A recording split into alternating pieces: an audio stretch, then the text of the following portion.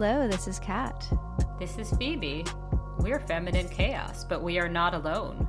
No, there's more chaos in the room with us right now. Lee Stein, say hello. Hello, thanks for having me back. Oh, we're so thrilled to have you. Yes, you can't quit us. You can't quit the chaos. Lee, remind everyone who you are.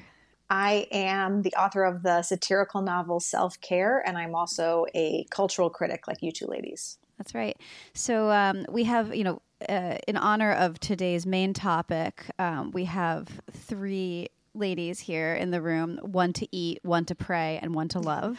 It's kind of like an elaborate Gilbertian version of Fuck, Marry, Kill. But before we eat, pray, and love, we're going to rant, and rant. Phoebe, you're mad about something. I am mad. I'm mad online. I'm mad and I'm online. It happens to us all. So I was reading the Roxane Gay work friend Pride-themed column, and I'm reading and it's like most of it seems sort of like, fine, okay, whatever. This seems fine. This seems whatever. Okay, but then there were two letters that just are so far off, and I cannot even like her answers are just so far off. So the first is, okay, somebody writes in, somebody named Anonymous, I'm sure that's their legal name. It writes, as a healthcare worker, how do you deal with homophobia and transphobia from a patient? And this person is upset because they write, my employer is not willing to let the income from this patient go, so the solution is for the patient to come in on my off days. I find this less than ideal. Okay, and Roxane Gay says that this should not be the case, and that, she writes, I suppose it's something that the patient visits the office on your off days, but it would be better if your employers had principles and refused to do business with a bigot. And I'm just like losing it because like anybody who is not a nice person should be denied medical care now. That's like, what? Because there's such a spectrum of what this can be. And like, is this somebody coming in and like haranguing staff to the point that they can't work? Is this somebody who's just like, I do not believe in same-sex marriage, but I am bleeding out from my severed limb? I'm just wondering what's... Oh. So we don't know, Phoebe, we don't have specifics of what the comments were. We also don't know what kind of medical office this is. Exactly.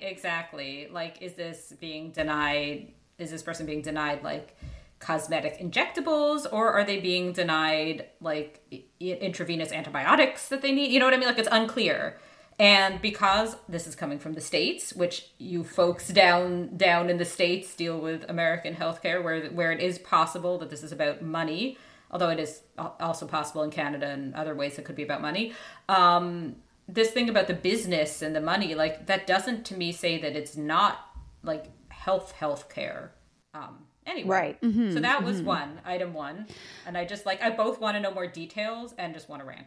Can we actually, just really briefly, that reminds me of this, there was this motion, it wasn't like a law or a legal thing, but this policy being discussed, and it might have been in the UK rather than the US, but where people who, who were bigoted or deemed bigoted were going to be denied medical care. The idea was that, medical professionals shouldn't have to have, unpleasant ideologies inflicted on them by patients.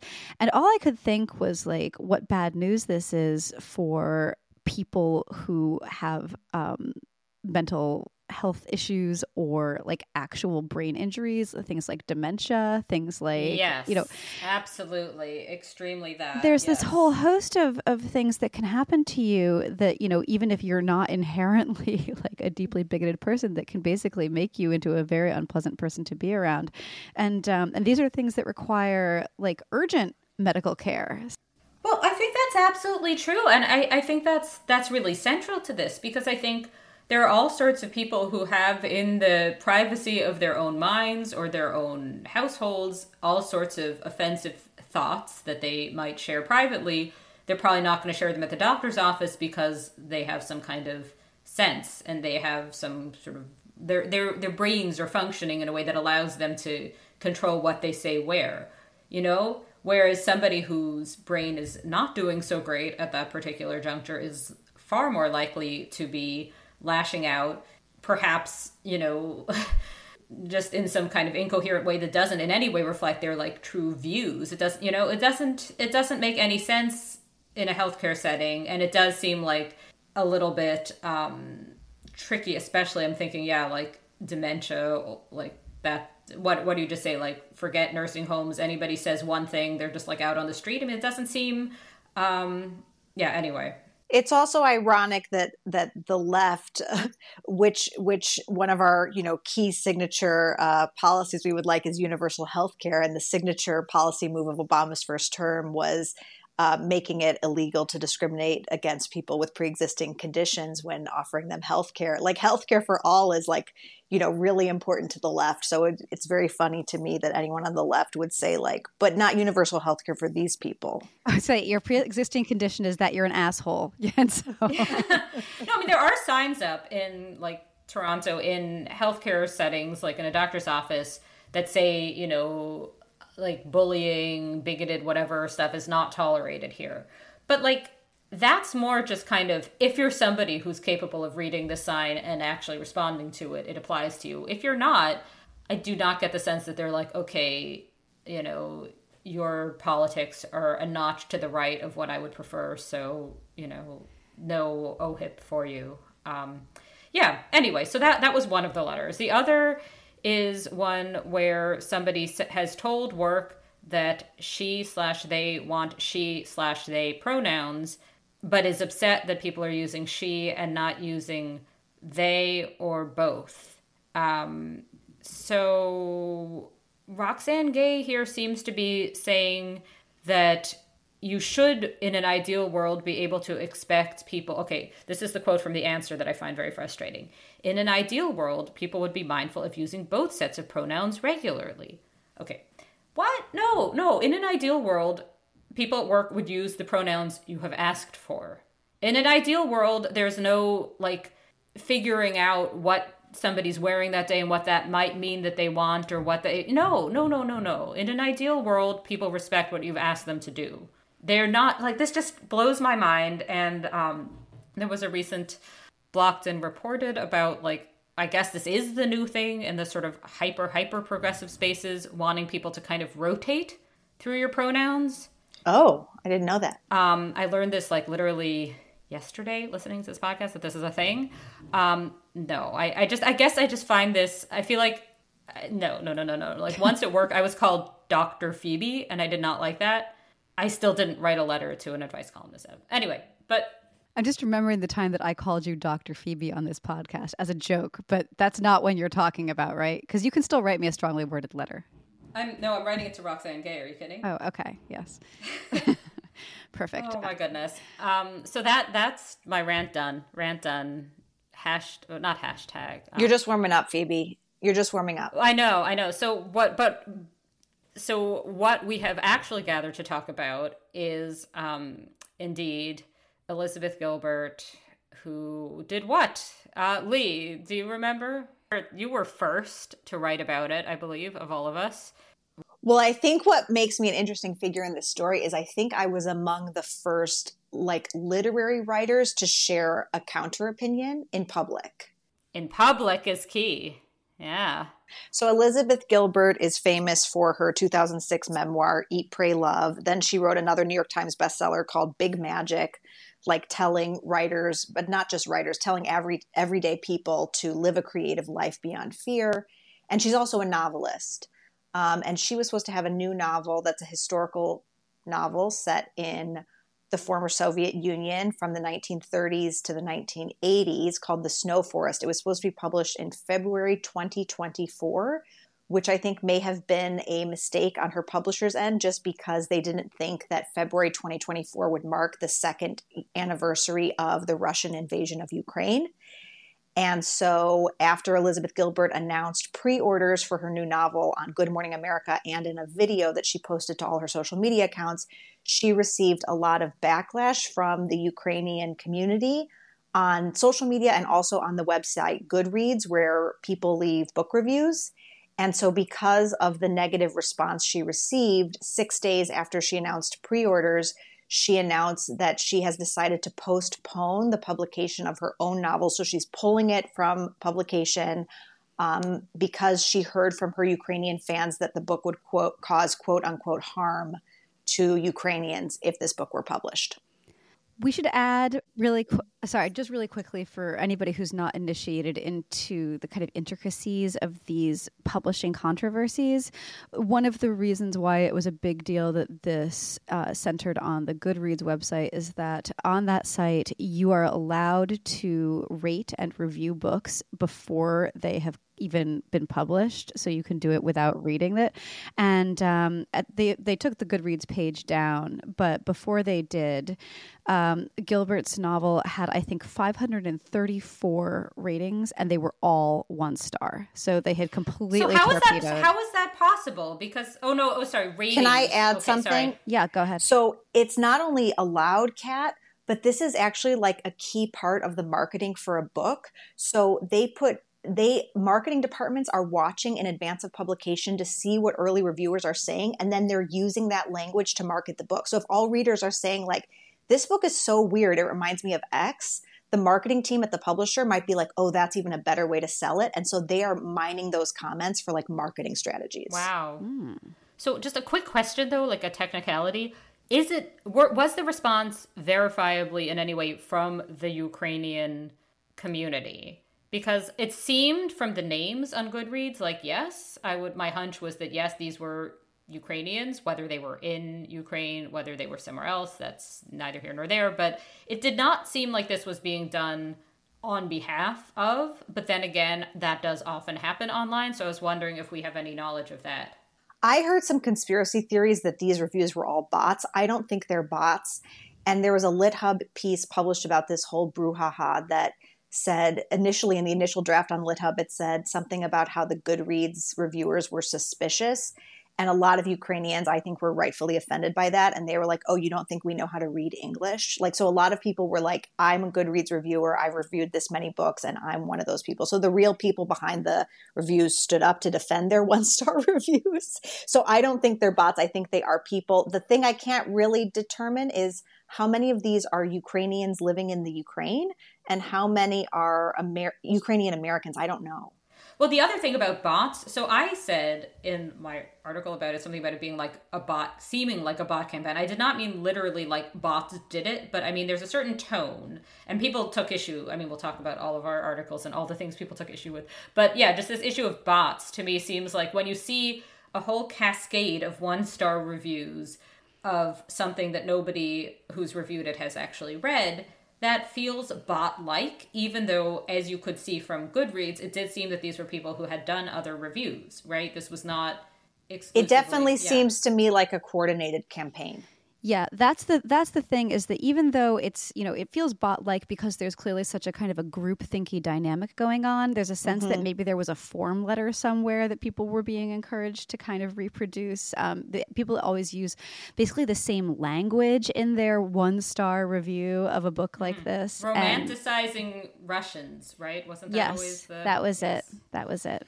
Do we think that this book romanticized Russians, this book that we've all read, obviously, very closely, that has not yet appeared in any capacity? Based on the premise alone, that seems impossible. Lee, do you want to just explain what the premise of the book is? Because you also know this better than either Phoebe or I.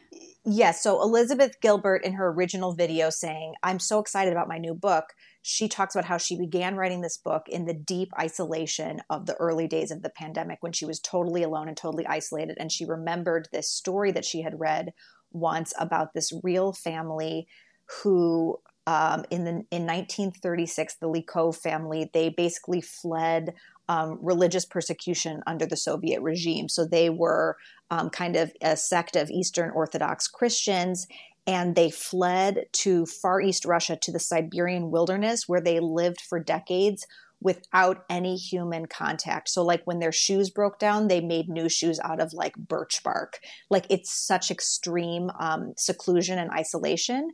And then they were discovered in 1978 by geologists who were kind of surveying the area and noticed like a strange shack and what looked to be some kind of farm or garden in the middle of the wilderness. And they were like, what's going on here? And they discovered this family had been living there for decades. And so Elizabeth Gilbert was inspired by this story to write about this family.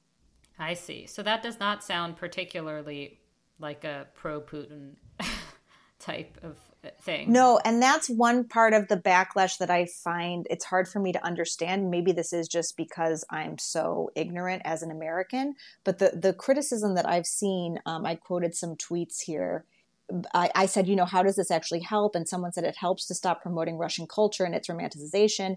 Russian culture was always built on xenophobia and genocide against colonized nations. It's time for Westerners to look into how your actions endorse Russian colonialism by supporting it and giving it space. It's like using this like language that I recognize from even American social justice politics, but I still don't understand how this novel in particular romanticizes Russian culture. It doesn't sound like it does. So I tried to give the whole thing, the cancel her campaign, as much benefit of the doubt as I could. And I came up with kind of two ways that it, in a very weird way, adds up.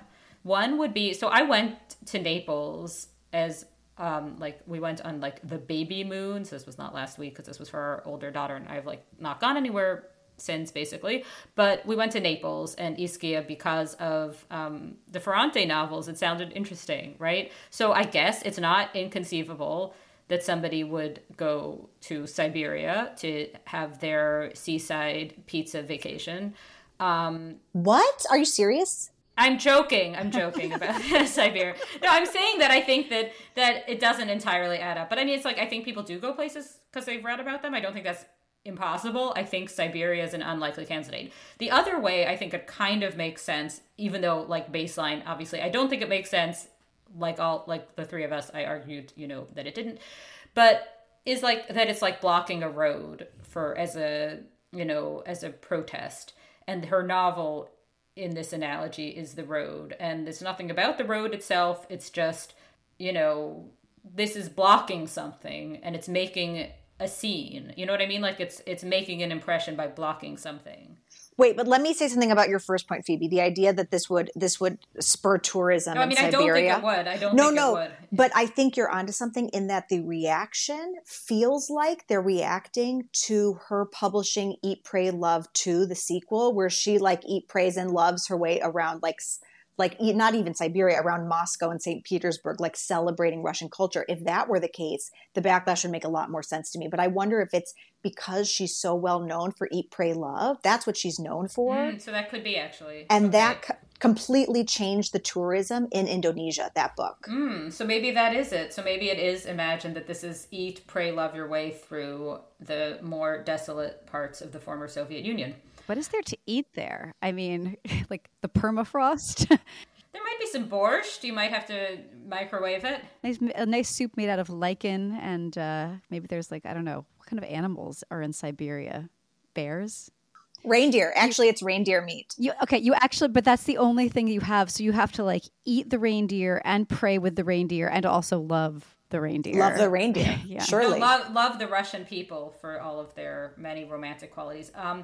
I don't know. This is just, I mean, what I'm getting at is that when I tried to give the campaign itself the benefit of the doubt, the most I could come up with was people are angry for a legitimate reason. That doesn't mean that they've channeled it to something that makes any sense. And that seemed to be another point of contention in the response I got, where I said something like the Ukrainians are angry for a reason, but, and somebody's like, how dare you like phrase with a but? It's like, yeah, but if what they're specifically complaining about is like a totally separate matter from the Russian invasion, then yeah, but anyway. But I think this controversy, it becomes like a proxy battle in the war. Like of course, the Ukrainians are demoralized and they've been brutally victimized. Like no one would disagree with that. So then this becomes like a battle that they can win and celebrate. There are people who are like, I think people in Europe who are kind of fed up with like the economic impacts that they feel the war is having. Like there are people, like it's easy, I guess, maybe for us seeing a lot of Ukrainian flags and so forth on social media, and certainly in Toronto in person. to feel like everybody's on the side of the Ukrainians, but I don't think that that's true. Well, but by polling results, the majority of Americans support. Of Americans, okay. Yeah, 65% support Ukrainians' counteroffensive to keep their land and their culture. Can I say something really quick about the tone of the backlash to those who were not supportive of Gilbert's decision to cancel? Because this is something that I've been thinking about with respect to like both the conversation about it being originally a bot campaign, not that I think it was, but also about the kind of widespread support for Ukraine in the States. Something that occurred to me as I was on like the third day of people calling me a very bad word online for having written that I thought her cancellation was kind of cringeworthy. It was that if somebody were trying to kind of manufacture a false flag operation to like contrive a backlash and turn the sympathies of people against Ukraine, they could not have come up with a better one than the way people were behaving in response to the discourse surrounding Liz Gilbert's self-cancellation. Oh yeah, this was the second time I've been called Trump this year. I was called Trump when I was last on your podcast at the bottom of a pylon about my book talk piece and my ableism, and then I was called Trump this time too. It's just you're off. I mean, I often confuse you with Donald Trump. We look very similar. How many documents do you keep in your toilet? All of them. Okay. This is actually why we're adding a bathroom so that Lee can bring her documents over and store them. Well, that's how Feminine Chaos Baseline keeps all of its records, because after we do a show, we print out the transcript, put it into a box, and keep it in the toilet. That's how it's done. So can I be super contentious and cancel myself before we talk maybe more about the literary aspects? Yeah. So my sense, and this is where people got mad at me, I'm gonna throw that out into the abyss of more allowing listeners to get mad too if they want. My theory, was that the reason that, so yes, people, we all got, people angry at us for calling her self-cancellation silly, right? However, what I noticed was, and Kat really highlighted this with examples in her piece, a lot of the kind of people you would expect to be like, oh, that's good, this author knows that she's been problematic and is canceling her book, she's doing the right thing. A lot of the sort of usual figures who would say that did not say that, right? This was not received, as kind of in progressive circles as a wonderful thing. And people did kind of make fun of her. A lot of people made fun of her, I think, was my impression. And my theory is that this is because Ukrainians are white people, for the most part. And not just that, but what this means specifically is that she did not, in offending Ukrainians inadvertently here, she did not reveal any sort of underlying bigotry in herself that could be aha, she hates this type of person. It's not, because when I was looking at the other instances that Kat has reported on about, writers self-canceling their novels before they appear, it tends to be that there's some sort of specific, Muslims, Black people, ethnic or racial angle. Yeah. Yes. And here it seems like however much people are putting a Ukrainian flag in their bio, however supportive progressives might be of this cause, there's no sense that somebody who kind of makes a misstep to do with this topic is a racist, an ableist, whatever. You know what I mean? So I think that may have played out a little bit here. But then when I made this point, people were saying, are you saying Ukrainians aren't oppressed? And I was like, no, I'm not. But anyway, I don't know if this theory makes any sense. But I mean, I guess it's relevant because it at first seemed like maybe the vibe is shifting to less outrage. Well, see, Phoebe, I hate your theory for this reason because it really steps on my optimism, which, my theory was maybe this is the indication of something of a turning point, that people have just grown so fatigued by the endless canceling that nobody is going to leap up and applaud somebody who does this anymore, which is clearly what Gilbert expected. So for you to suggest that it's actually just because the Ukrainians are not oppressed enough in the conventional conventional ways that we tend to think about it. You're just, I don't know, you're really like harshing my buzz here, and I don't appreciate it. You might have to cancel me too, and then it's done. And then I just like have to duck out of the virtual room of the podcast. But I think it's a kind of cultural relevancy that I think it might be hard for us to even understand as Americans. To Phoebe's point, it's like it's not playing out in the kind of racial dynamics that we saw play out on social media, like in the summer of 2020. Right. But to Ukrainians, the difference between a Ukrainian and a Russian is tremendous. Oh, sure. But it's not fitting into the framework of American social justice politic infighting. Right, exactly. I mean, I think that that's interesting, though, just in terms of like, if you try to look at this as kind of, if you try to plug it into this sort of wokeness wars or whatever, it doesn't fit. It doesn't fit at all because it's its own topic. You know, it kind of reminds me in certain ways of, I think the closest analog I can think of is the anti-police sentiment specifically that you saw in the U.S., like especially at the height of things in 2020 when everyone was kind of just losing their minds. One of the hallmarks of the praise for Gilbert, which, you know, was coming primarily from people who either were or claimed to be Ukrainian or who felt like heavily allied with Ukraine, was that this was an act of empathy and hence it was good. And it reminded me of how, subject matter wise in 2020, there was all of this backlash against any show or novel or what have you that portrayed police officers in a positive light at all. It's like they came for Law and Order. They came for Paw Patrol. And it was a sort of a similar thing. It was like, you know, at this moment, like, how dare you portray this loathed out group of people in anything approaching a sympathetic or even humanizing light? And that's the thing that actually reminds me the most of in terms of the kind of the nature of the objections to the book. We can also look to contrast this controversy with American Dirt, which was drawn on more racial lines.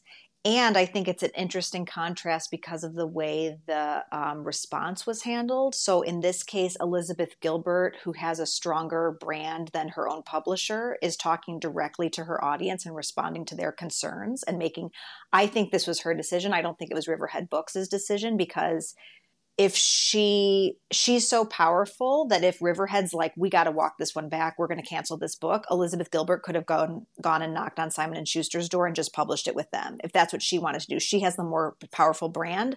But in the case of American Dirt, and the backlash that thriller faced for the author, I mean, you guys have talked about this, but for the author not being brown enough to write it, or for kind of mishandling the author's note around race around the book, in any case, her publisher Flatiron stepped forward and just kind of handled crisis comms the whole thing, and the author Janine Cummins kind of disappeared into obscurity. And you didn't get Janine Cummins on camera speaking directly to her audience about the criticism. Right. Can we talk about the literary aspects of this, like what it means for literature? Because this is I'm the token non-novelist here. Never say never. We're gonna get you one of these days. Well, oh no, I mean, I have the Word documents that go nowhere, and that, yeah, it's not like I wouldn't try, but yeah, I don't have the gift for this, but I do read novels, and I like that the world has them, and what I really notice is just the way that like all books get marketed in terms of like, does it fit with a particular cause? Does it fit with an awareness week? And specifically the bookstore down the street from me has like, its window is always like, what awareness month is it? Let's do that. You know what I mean? Because it's a way of reducing an overwhelming amount of choices. There's like thousands of books you could read. How do you choose? Exactly. So what I was going to say is that I think as a marketing strategy for existing books, it adds up. And I don't really, while I might not share the exact politics of this particular bookstore, I think it makes sense to, sell something to give it some kind of structure and theme and make people feel like there's some kind of points. Like, why are you getting a book? Well, it's such and such awareness month, so, whatever. But what's upsetting to me about this whole Elizabeth Gilbert thing is the way it reduces art to like, get your timing right, because if you don't, like, how could she put it out during, this like particular part of the news cycle? It's like, that's just not how fiction works. And maybe I have too romantic of an idea. Maybe I'm romanticizing not Russians, but fiction. But like, no, people write when they write. I mean, I guess, it's still a publisher's decision when exactly to release something, I guess. Well, it's also, there's a practical element to this, which is just that, it takes so long to write a book and then so long for a book to come out after you've written it that it is literally impossible. Exactly. That seems really key here. And I mean, this is true of all types of books. And that's why, like, as somebody who writes a different type of thing myself, like, I'm very conscious of that. Like, when I read nonfiction, I often think, wow, this is really speaking to 2 to 3 years ago very precisely, but it doesn't entirely make sense now, and there's not much you can do about it. But with fiction, I feel like that should just be kind of fine. To sell a novel to a publisher, if you're a normal person and not Elizabeth Gilbert, you have to get lucky twice. You have to get lucky around the timing when you sell your book to a publisher, and then you have to be lucky again, like 18 months later when that book comes out. So when Self-Care was on submission in spring of 2019, I got more than 20 rejections that didn't understand why I was writing a satire of girl boss feminism or the wellness industry. It wasn't the right time. So I did not get lucky that time. And then when it came out the summer of 2020, I could not have had better timing because it was the fall of the girl boss and like the week that my novel came out. So I got lucky the second time. Elizabeth Gilbert might have gotten lucky the first time, but not the second time. I mean, it's so hard to have the stars align twice. Yeah, I mean, I guess it's like, I guess what I keep thinking about is how there's like, on the one hand, there's the, in a positive sense, a book is, can benefit from whatever, good timing. But then there is this whole sort of undercurrent of, but if you get your timing wrong, not only might your book not see the light of day, but people could be furious with you because you didn't read the room. And this idea of reading the room as a prerequisite for, I don't know, that just, it seems like what's that going to mean for fiction? No, I mean, it's like, it's the inverse of trying to write to a trend, which it's also impossible to do. And I remember this from my days as a YA novelist, because at that moment, Twilight had gotten really, really big. It was like 2009 and Twilight was huge. And everyone was like, we need to find the next Twilight. And everyone was trying to figure out what is going to be the next thing. And people were like, it's going to be fucking mermaids. It's going to be werewolves.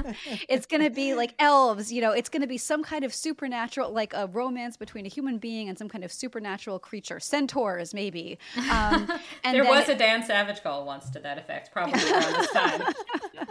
And then it turned out to be dystopia. And everybody who'd been writing like their, erotic centaur teen fiction had to go and, cry on a pile of unpublished pages while the Hunger Games ascended, and then everyone was like, okay, what's going to be the next dystopia? And they're always chasing things. It's impossible to know what's going to blow up. I think the next thing that happened after that actually was 50 Shades of Grey instead of like, which is a different kind of dystopia. But I thought you were going to, yeah. I mean, I never actually read that. Were there centaurs involved? Let's just say yes. That Okay. sounds more interesting than I think what the actual books are about. There is definitely a riding crop involved. Okay, close enough. But basically what I'm saying is, as impossible as it is to kind of in a positive sense, in a proactive sense, write to a trend and predict what's going to be of interest to like, and what's going to be zeitgeisty 18 months from today, it's also impossible to predict what's going to be problematic. There's just no knowing. Yeah. I mean, so that's the other aspect of this that I'm kind of obsessed with, is this idea of problematic artists, problematic art, as if, because like to me, this implies a category of non-problematic people and non-problematic works that just does not exist, could not conceptually exist. People are, flawed, not just artists, all people. It's not, I'm not even talking about like art monsters. I'm talking about just like human beings. And they're just like, this was what, I mean, not to bring everything back to Nanette, but sometimes one must. And I just remember like the thing that when I watched that Hannah Gadsby Nanette special on Netflix these many years ago, I just remember thinking like all of this discussion of like the cis straight white men or whatever was the refrain in the comedy, so-called comedy special, it just seemed to be positing this existence of this purer type of person who couldn't be problematic. And that just seemed nuts. And it still seems nuts. But that seems to be like, I feel like shifting the kind of frame of this debate. Like, I don't mean the conversation we're having, but I just mean in general, like this cultural discussion of problematic art or problematic artists. Like that needs to change. Like there's, everybody's problematic. There's maybe an specific ethical question when somebody is like, they wrote a nice poem, but they also hacked all their neighbors to bits. You know what I mean? I'm not talking about that. I'm saying like in terms of, is somebody, you know, flawed? It's like, yes, assume that they're flawed. Like, why not just have that be what you start from assuming? And then maybe this whole thing of like, I found that somebody did a problematic tweet, you know, in 2012. It's like, who cares? Anyway. Yeah, but the reason, like, I just had this, it felt like I had this like visceral reaction in my body when I saw her pulling her book. It's like my whole body was like, no, like I just felt so strongly because I thought this sets such a bad precedent. Even if you're the least problematic novelist, even if you've done everything right and you've said all the right things and you've hired all the sensitivity readers, it's like, if you don't have her wealth, her power, her influence, her clout, and the social media pylon comes for you, who's going to stand behind you? We have to say, no, we can't let this become the precedent where we're responding to social media pressure. It could have happened to me the summer of 2020. People could have said, you know what, now's not the time for Leigh Stein to publish a book where she writes from the point of view of a Black character. Like, Leigh Stein should really think and do better and pull this book, and she can publish it in the future when it's, you know, a less politically charged time. She could have this book come out in the future. That would have been, I can see that happening. Well, sure. I mean, I think the precedent point is like everything. I mean, that's, yeah. Because like, I mean, there's just something about the way that in Elizabeth Gilbert's video, she's like, I'm working on other things too. Like, it's just clearly, it's nothing to her, at least as she portrays it. Like, there's no real sacrifice happening. She's somebody who can get published regardless. She will have readers waiting to read her. And yeah, that just, that is frustrating. Because like anybody else just is not even gonna, like, their work is not gonna ever make it to any readers because they can be canceled before they've even begun. So I want to run something by you guys. What do we think about the idea, because this was the main defense of Gilbert doing what she did, that this was an incredible act of empathy? Yeah, I find it vomit worthy, but I thought that maybe, you know, somebody might have something slightly more eloquent to say about it than that. The thing I keep thinking about is kind of my always my topic of obsession is the mixed messages women receive. So women are told, you know, to make people like them and to be a good girl and be nice. And then there's the backlash to that. That's like, stop trying to please everyone. Like, you have pleasing syndrome, you know, be brave, be courageous. And then it's like, well, not so courageous that you don't have empathy. And it's like, well, what is the behavior? Again, we're trying to control women's behavior by telling them how they should think and what they should do constantly. There's another, okay, can I do a yes and that I think is going to be really pertinent? Ooh, do it. Okay, so pay writers. Make sure writers get paid for their work, but also any writing that anybody objects to for any reason, that's not really work. That's something that you can just opt out of publishing, you know, nobly say you're not going to write it, you're not going to take that money. Oh, the person who owns that publication is a mean billionaire. Okay, forget it. Nope, boycotting that. I will only write for the places that are really, really noble, but also they have to pay. You know what I mean? Am I going somewhere with this? Okay. Because that seems like another part of this idea that writing somehow is a type of work that is actually like a political statement that you can always opt out of. You can always not publish that book at that time. You can always not write for that publication because the person who owns it isn't very nice, which, I mean, what are you going to do like that? Yeah, it's this idea that it's an act of like immense female empowerment for a woman to sacrifice her career or her financial stability on the altar of whatever cause, because look at the empathy. Like, okay, can we think of a time when a man has been asked to do this? Does it ever happen? A novelist?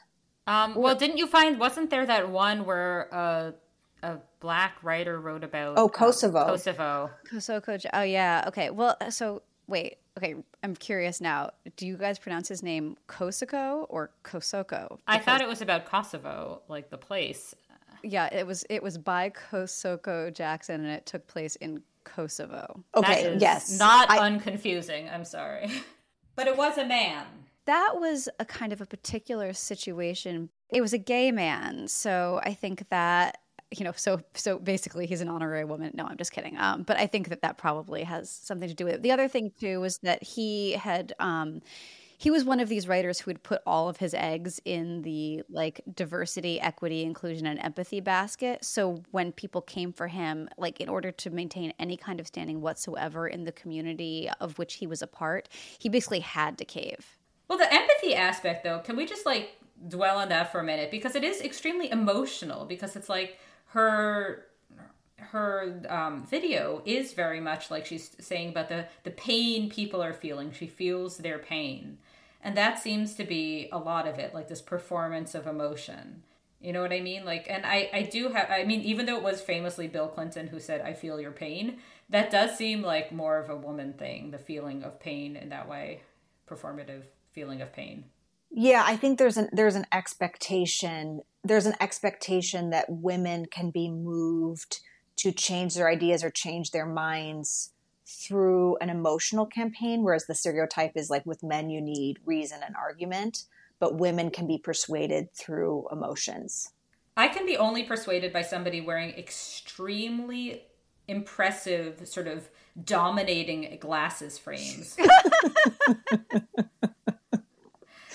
So I was thinking about this. So we have not yet discussed the glasses frames in the video, and apparently just on Elizabeth Gilbert's Instagram generally, she seems to have put her successes in the literary sphere towards a lot of very statement glasses frames. She put her money where her eyes are. She did.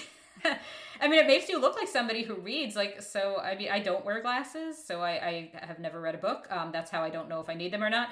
But I think it's like connected to like middle-aged women becoming invisible, that this is a way to really draw attention to your face by wearing these huge statement glasses. But so here's another thing about this, which is I'm talking about this, and then I'm feeling like, shouldn't we really be talking about her ideas and not her gigantic, almost sort of like costume type glasses frames? But then I'm thinking about how there's this controversy about Jordan Peterson having been criticized for dressing badly by that guy. Oh yeah, the menswear guy. Yeah. Dye Workwear wants Jordan Peterson not to dress so badly.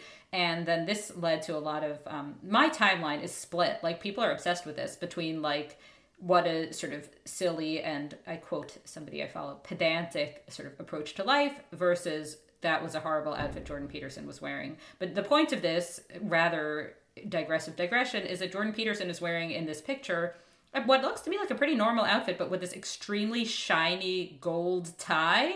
And I'm wondering, is that like the man's equivalent of the statement glasses? You know, he's gotten to a certain age. You know, he's got to accessorize. I don't think it's neckties. I think that when you're a man of a certain age and you want to call attention to yourself and you feel invisible, you put on like a giant cod piece.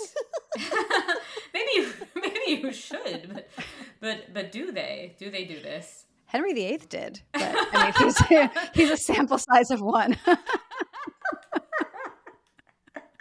I'm extremely glad that we've reached this point, because it always does happen.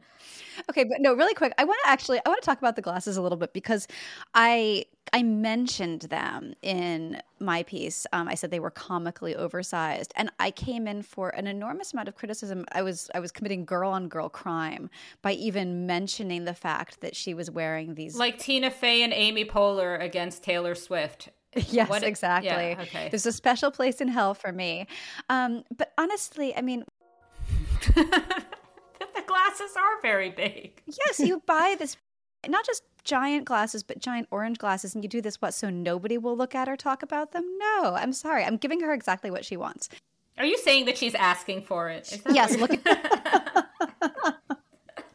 look at what she was wearing. But I think it's unfortunate, yeah, that, it made the entire thing aesthetically of a kind with, I think, this sort of cringeworthy, like, this display that is a sort of a broader phenomenon where you have women of a certain age, like middle-aged white ladies, basically, of which I am one, so I can talk about them.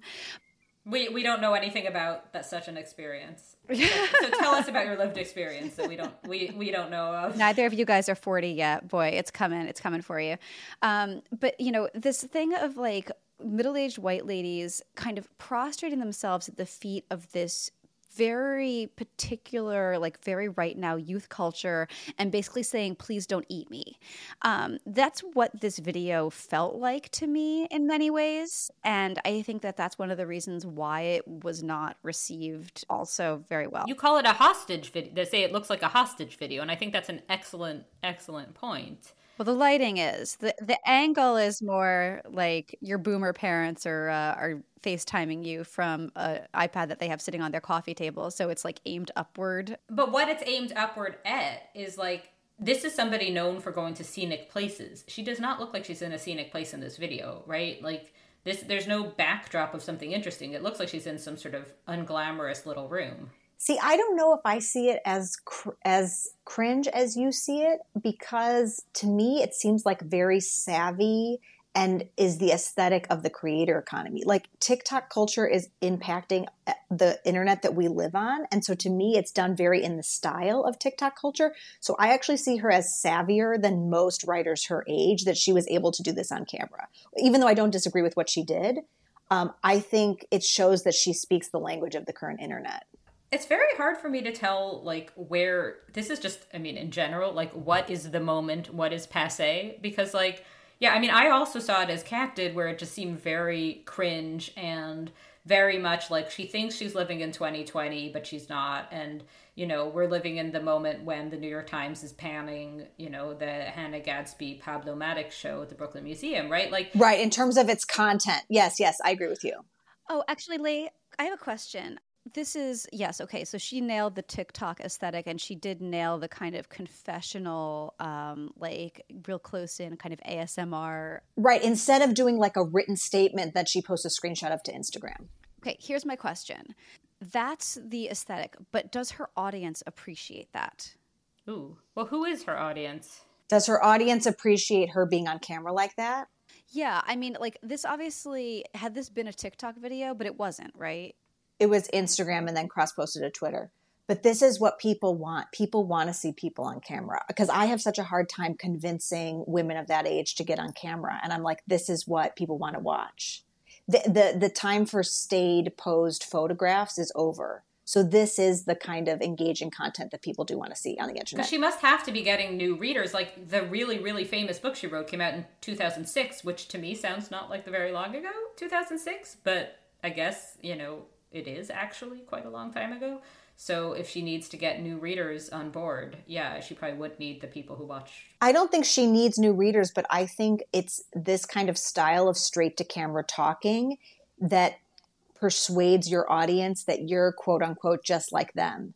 It's what builds engagement and community, because you're like, I know Liz. It's like you're FaceTiming with her. Yes, it was. It was exactly like you were FaceTiming with her. And that's the style. And I kept talking and she didn't reply. And I was like, can you hear me? Can you hear me? Is this working? Yeah, I don't know.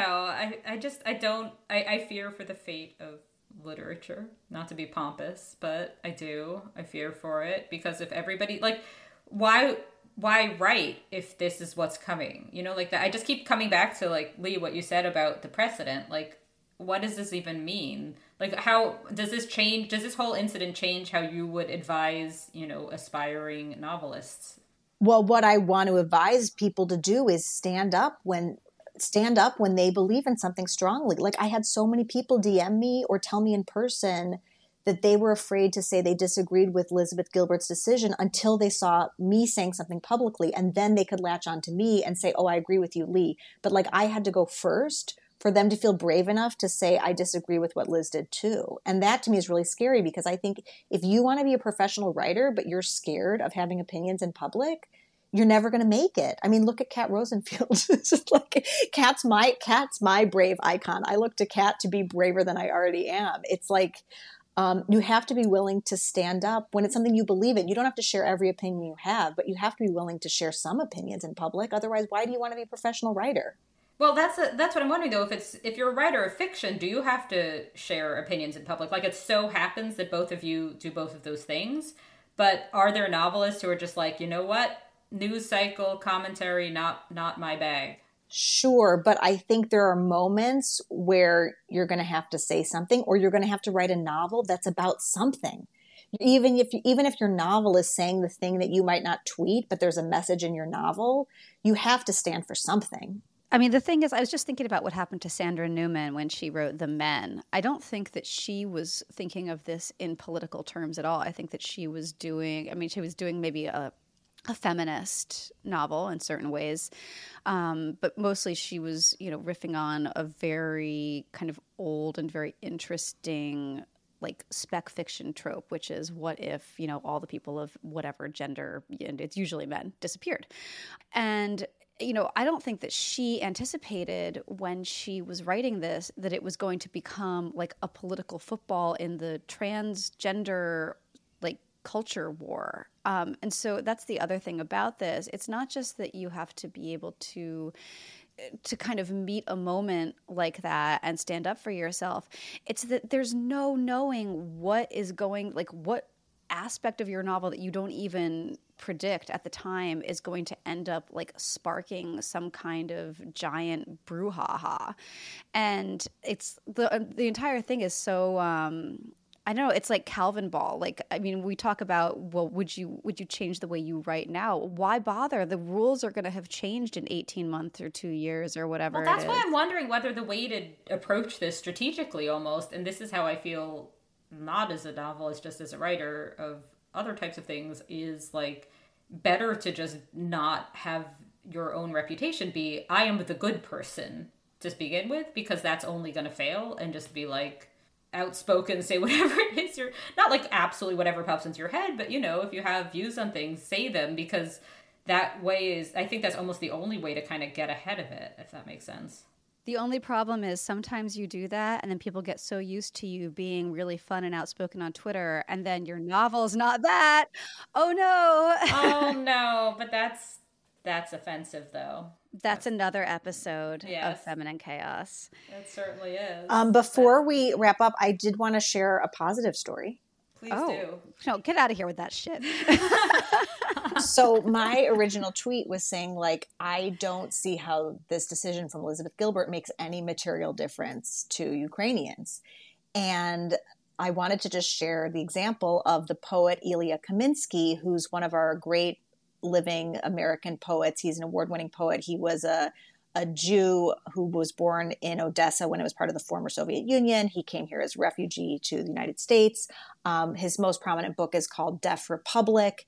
And he recently taught a poetry class on Zoom and raised all the money to go to refugees and poets and journalists in Odessa. So the day before Elizabeth Gilbert pulled her own book, he said on Twitter that he had raised $6,779 to distribute.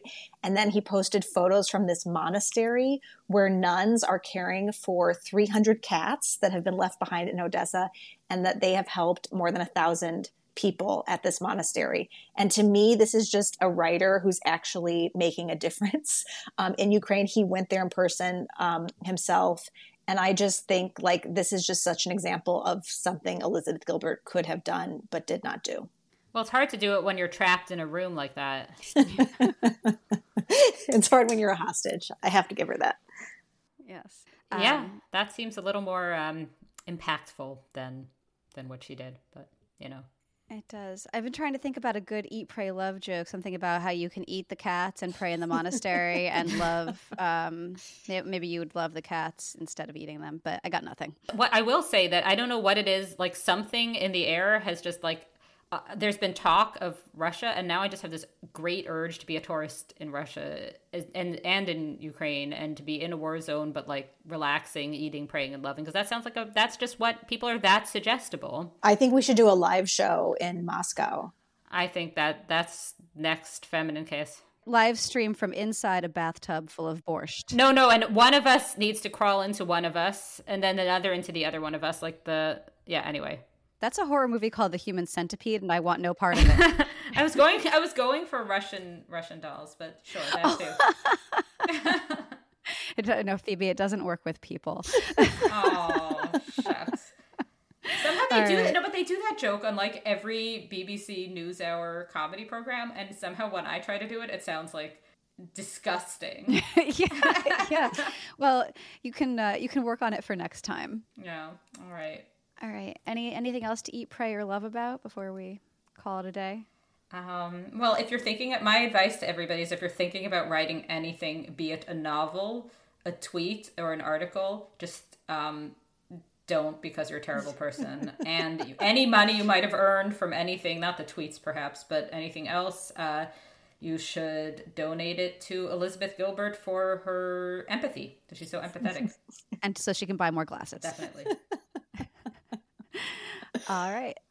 This has been Feminine Chaos. It certainly has. If you liked this, you might want to consider subscribing.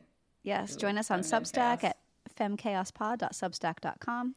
For $5 a month, you can gain access to, you get early access to fun conversations like this one. You also get premium episodes that are just for our paying subscribers, and also open threads, comment threads, yada, yada, whole community. We love it. You'll love it.